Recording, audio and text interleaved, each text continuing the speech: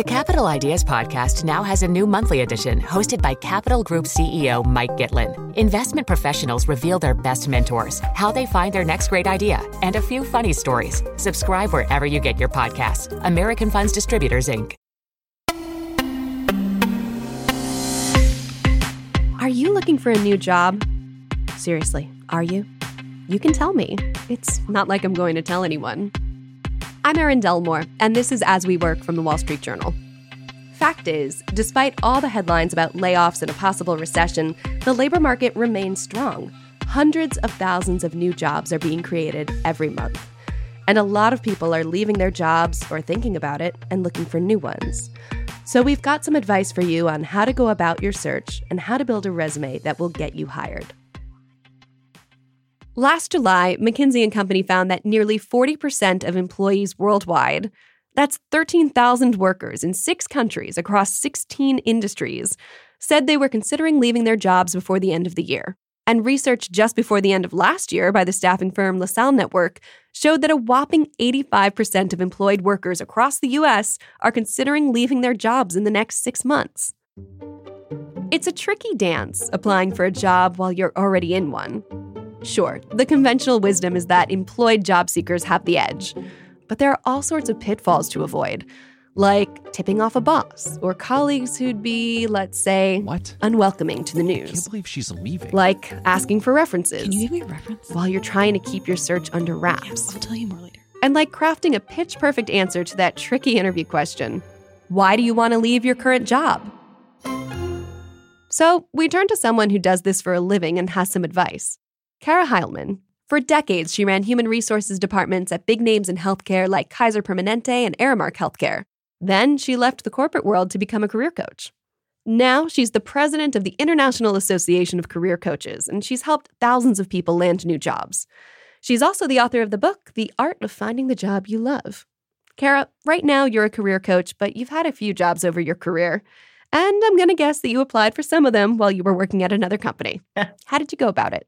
I call that stealth mode. Stealth mode? It is actually the creme de la creme, or the holy grail of all candidates when someone is in stealth mode. And as an executive recruiter, we would want to try to find people who were passive candidates. Passive candidates look happy. They love what they're doing. They love who they work for. So if you are employed and you're looking for another position, you're in stealth mode and you actually look like this holy grail of passive candidates.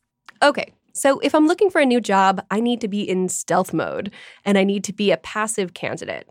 Happy, content. It sounds like dating. It is. There's so much about finding a job that's like dating. And I talk about this all the time, not wanting to look desperate. It's like standing there and someone comes up to you and you're with all your friends and the person goes, "Hey, you want to go to the prom?" And they're like, "Oh, I already have someone to go to the prom with." And then he goes right next to your girlfriend next to you. "Hey, you want to go to the prom? What about you?" Right. So it's a smell of desperation. So folks who have jobs and are looking for new ones need to find an open position that they think could be a good fit. They have to apply. And if they're so lucky, they have to go about doing the interview. So what makes it so challenging to go down that route while somebody's already holding down a job? It's a return on investment. The amount of time it takes in order to throw your name in a hat for a position is lengthy. And it can take anywhere from 45 minutes to an hour to just apply for one position. Nothing about it is fun. Yep, you're right. I'm going to be judged at every moment in this process, at every stage. Mm-hmm. All of my own imposter syndrome ideas will come flaring up, and they do. The only fun time in this entire process is when you have an offer. That's it. There's an element to this where it's your job to psych yourself up and to be so excited about this opportunity. But at the same time, you have to keep it quiet, don't you? Or do you? Do you tell your clients that they should keep their job search quiet in their current workplace? It really depends on what's the reaction going to be within the organization. If they're fairly sure that they're going to get kicked out or iced out or squeezed out of their current role, then it's not a good idea for them to make it public. But how can you be sure? Well, there are certainly signs. Back when I worked at another organization, I was leading talent acquisition for this company. The president of the organization said, "Hey, Kara, can you see from the back end who on LinkedIn of our employees has put I am secretly looking and only want recruiters to know. Uh-oh. And I'm like, yes, I can. Oh. And he said, if you ever find any one of our employees there, I want you to walk immediately over to my office and tell me. Wow. Right.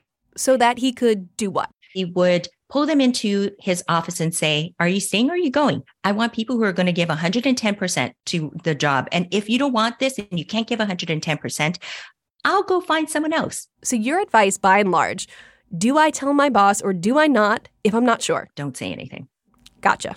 Don't say anything. But in this hypothetical job search of mine, before I get to that moment, chances are I'm keeping my job search under wraps. Do people struggle with that? I mean, some people cannot keep a secret no matter what, and you're at work every day. There are people who struggle with that. In that case, I then ask them to make a list of individuals they can trust completely within their work environment. So they have an outlet there to talk with someone. Take a look at those who are really close to you, individuals that you can trust. You can tell them the truth of why you're leaving. Everyone else, what is the story that you want your legacy to leave on? Let's say I'm doing pretty well in my job search, and they want to know if they can speak to people at my company or which references I can give them. What the heck do I do? Yep. You want to pull together 3 to 6 references. A third of them will be individuals of which that are above you. It could be a boss. It could be a client. It could be someone in a capacity that would be above you. One of them or 2 of them ought to be a peer. Someone that you've worked with, loves you to death, and will say wonderful things about you. And then a third, you want it to be people who report up to you or customers in that type of sense. So that you can present a well-rounded list of professional references, but it doesn't necessarily need to be your boss. Oh, I always think that it has to be top down, people who managed you or your boss, but you're saying that it can be somebody you've worked with or someone you've managed. Right. And then that gives somebody a fuller picture of what you're like to work with. I could see that. Okay. That's exactly it. All right. What about the question people get in an interview when they're asked, why do you want to leave your current job? 2 things. You want to be truthful because we can tell. Really? We can tell when someone is not saying the truth. So 1, you want your answer to be truthful, but second thing, put you in a best light. Okay, let's say somebody is leaving because they can't stand their boss. Kara, I'm guessing that if that person goes into the interview and they say, I'm leaving because I can't stand my boss, that's not going to put them in the best light. Are they difficult to work with? Are they going to leave this job if they don't like people above them? So how do you reframe that answer? Right. Back to dating. Why do you want to go ahead and date someone else? Oh, because I can't stand my current boyfriend. Can't stand my current girlfriend. No one's going to want to date you. Yeah. It's like cringe. It's always better to be running towards something than running away from something. So if part of that truth is the more I think about you and your organization, the more excited I get. Oh, okay. So you're telling the truth. You eliminated a considerable chunk of it, but you didn't mention the boss? Yeah, I see it. And how about you in your own experience when you've gone from one job to another? What kind of reasons have you given for why you're making the move? And sincerely, why have you made the move? There have definitely been very legitimate reasons, like we relocated from Miami to California. That's a very good one. Right, isn't it? Yeah. Right. Another one was when our company was purchased by another organization and they were moving the entire facility from Irvine to Arizona, and I didn't want to make the move. Sure. What I didn't say in that is they didn't offer for me to relocate to the Arizona office. And so those things, right, you wouldn't say that. It's like, would you go on a date and say, well, I really have a negative balance in my bank account. I mean, there are some things that are absolutely on closer to the vest. Yeah. Yes. When people come to you and they say they're looking for a new job, they might be bringing frustrations about the current work they do or about the path their career's taken. But sometimes do you find that people just have frustrations about work life itself? It's important for people to understand if they are in a wrong role and they ought to be doing something different, then they owe it to themselves to make their next move in that pivot. Nothing is more powerful than doing the work you're meant to do. I think very few of us are doing the work that they're meant to do. And yet we get so stuck in our careers For me, example, human resources was not a great fit for me. Yet I had a bachelor's in human resources. I had my MBA in human resources. I had 20 years of human resources. I knew 3 years in, this was the wrong job for me. And I stayed. We feel like the barriers to exit are too high to make a move. And it sounds like that's the feeling that some people take with them when they're looking for a new job when they already have one. Mm-hmm. That they feel that it's too hard to make a move. But it's such a mistake because life is so short that imagine waking up on Monday morning where you cannot wait to go to work. Life is too short to do something that you don't love to do. I understand the dignity of work in and of itself, that sometimes we do things that we don't love to put food on the table. I completely understand that. And yet, when we have the opportunity to move in a direction that really lights us up, we owe it to ourselves to do it. So Kara says, before you make the leap, figure out exactly why you're doing it. Maybe your current job with some changes will suit you fine. But once you set your eyes on a new role, keep your search quiet. Operate in stealth mode. Never chase. Manage the narrative around your exit. And don't forget that you're a badass. Next up, if you're going to make a job move, you'll need a stellar resume. But the ways resumes are being judged aren't the same as they used to be. We'll talk to someone who's looked at thousands of resumes as a recruiter and get her advice on how to write one that'll land the interview. That's next.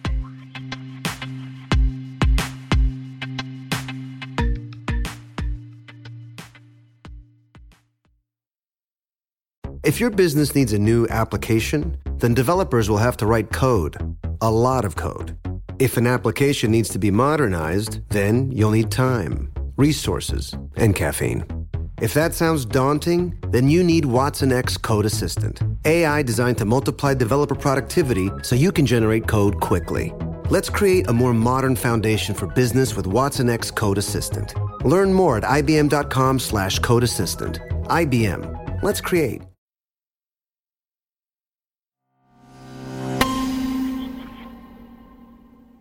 If you're applying for a job today, you're almost certainly trying to get your resume in front of a human recruiter and past the AI-driven applicant tracking system.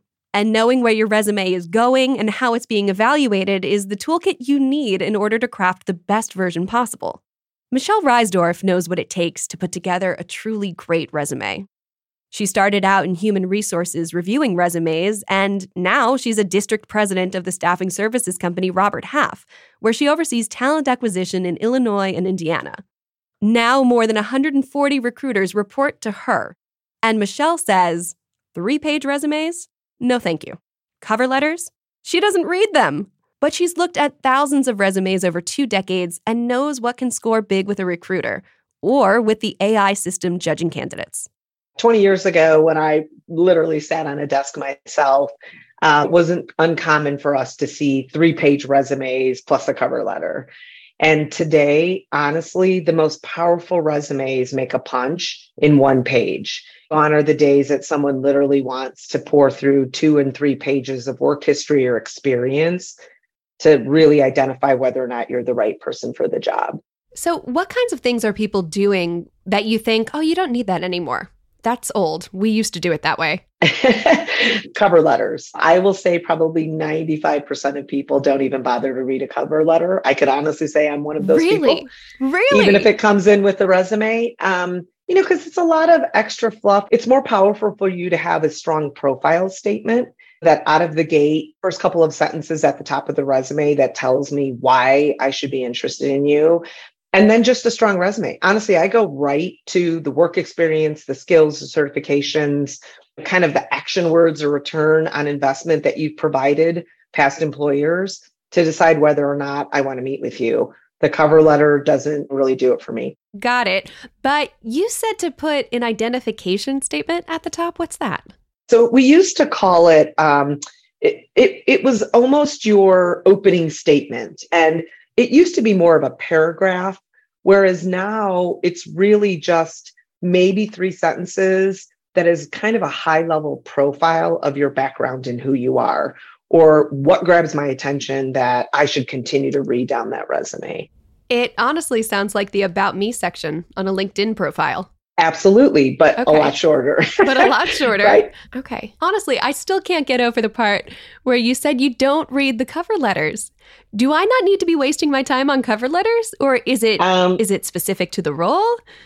No, honestly, so many companies nowadays are using applicant tracking systems. So to be honest with you, they're not really scanning that data or information into the system. Gone are the days that somebody physically opens a resume. Even if it comes in by email, it'll get scanned into a system fairly quickly. And really what those applicant tracking systems are looking for are those keywords, key skill sets that match the overall job description or need. And so the cover letter ends up becoming a lot of fluff that, quite honestly, so many companies are so short-staffed today that you don't have somebody probably sitting there 8 to 5 reading every cover letter that comes in with every resume. Okay, so besides buzzy keywords, how else can I optimize my resume? Make sure that the same resume doesn't get used for every job that you apply for, right? Mm-hmm. It's so easy today with Microsoft Word and templates available to open up a resume and make a few tweaks to tailor it to the job that you're applying for. Representing clearly the skills that you have. It's not enough to have the skills. You have to be able to, in written form, communicate how you've used those skills and then back them up verbally.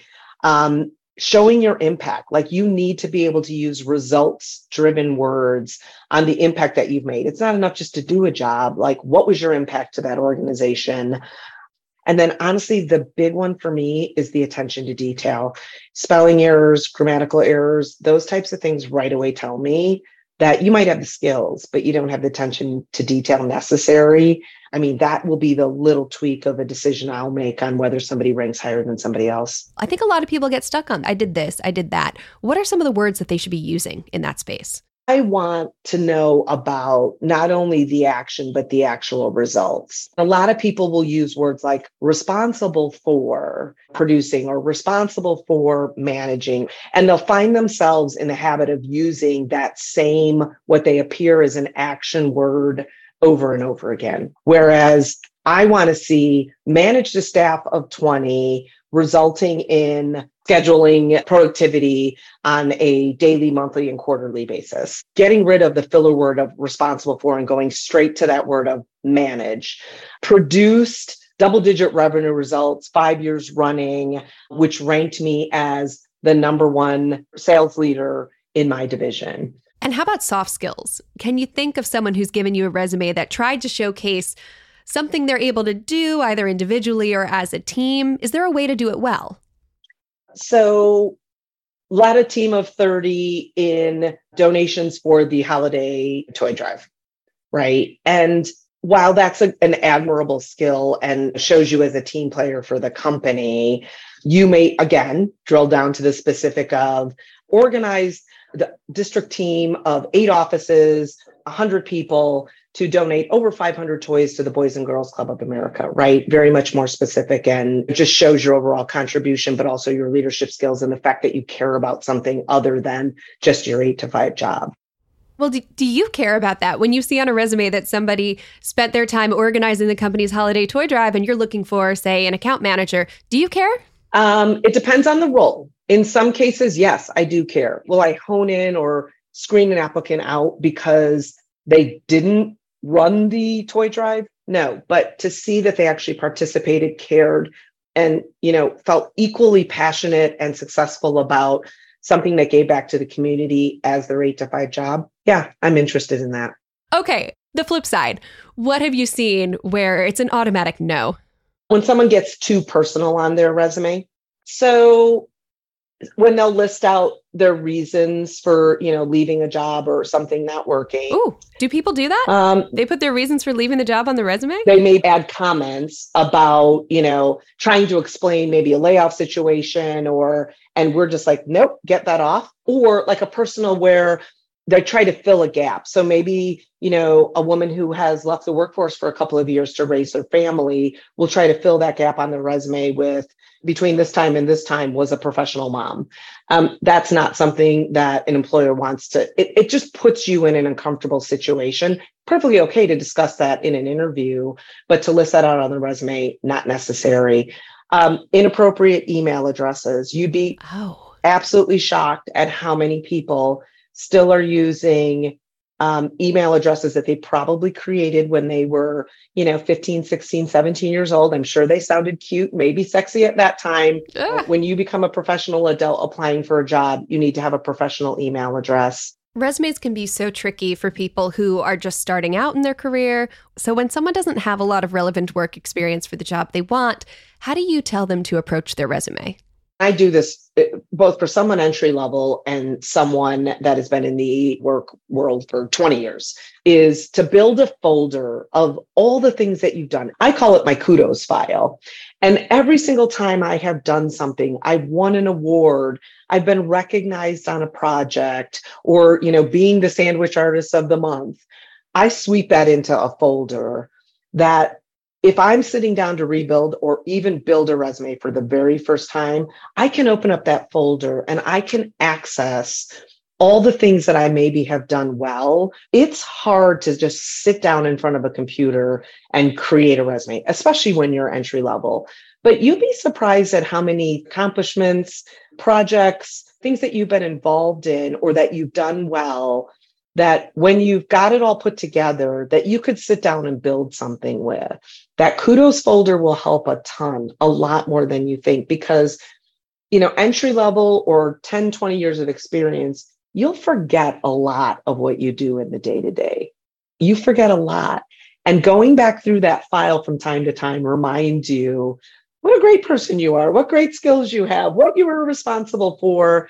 And then it makes it that much easier to pump that information into a resume to help sell yourself. Do you still keep a kudos folder? I do, to this day. Even if my boss sends me an email that says, really great job on landing this project and delivering these results, I sweep that email over. I may never use it. I may never have to build another resume. But if I do, it'll help me organize my thoughts. If I do, it'll be like, oh yeah, now I remember how I delivered on that project. I still have a kudos folder. It's got thousands and thousands of emails in it. But someday maybe I'll just look back and, just feel great about my time here. Yeah, maybe it'll just be a fun afternoon for you one day. Exactly. So Michelle says, optimize your resume to include the keywords from the job description and get specific with those action verbs and measurable results. While you're at it, keep track of your wins and use them to sing your own praises. I liked hearing that recruiters are looking to screen candidates in and not out, so give them a good reason to put you in the yes pile. Next time on the show, what if you're not the one who's changing jobs, but your boss is? Your new priority might become figuring out your new manager, how to make them like you, trust you, and see your value. Plus, how do you get on their good side fast? More on how to do it next week. Like the show? Tell your friends to subscribe and give us a 5-star review on your favorite platform. As We Work is a production of The Wall Street Journal. Charlotte Gartenberg is our producer. Jonathan Sanders is our booking producer. Scott Salloway is our supervising producer. Jessica Fenton is our sound designer and composed our theme music. I'm Erin Delmore. See you next time.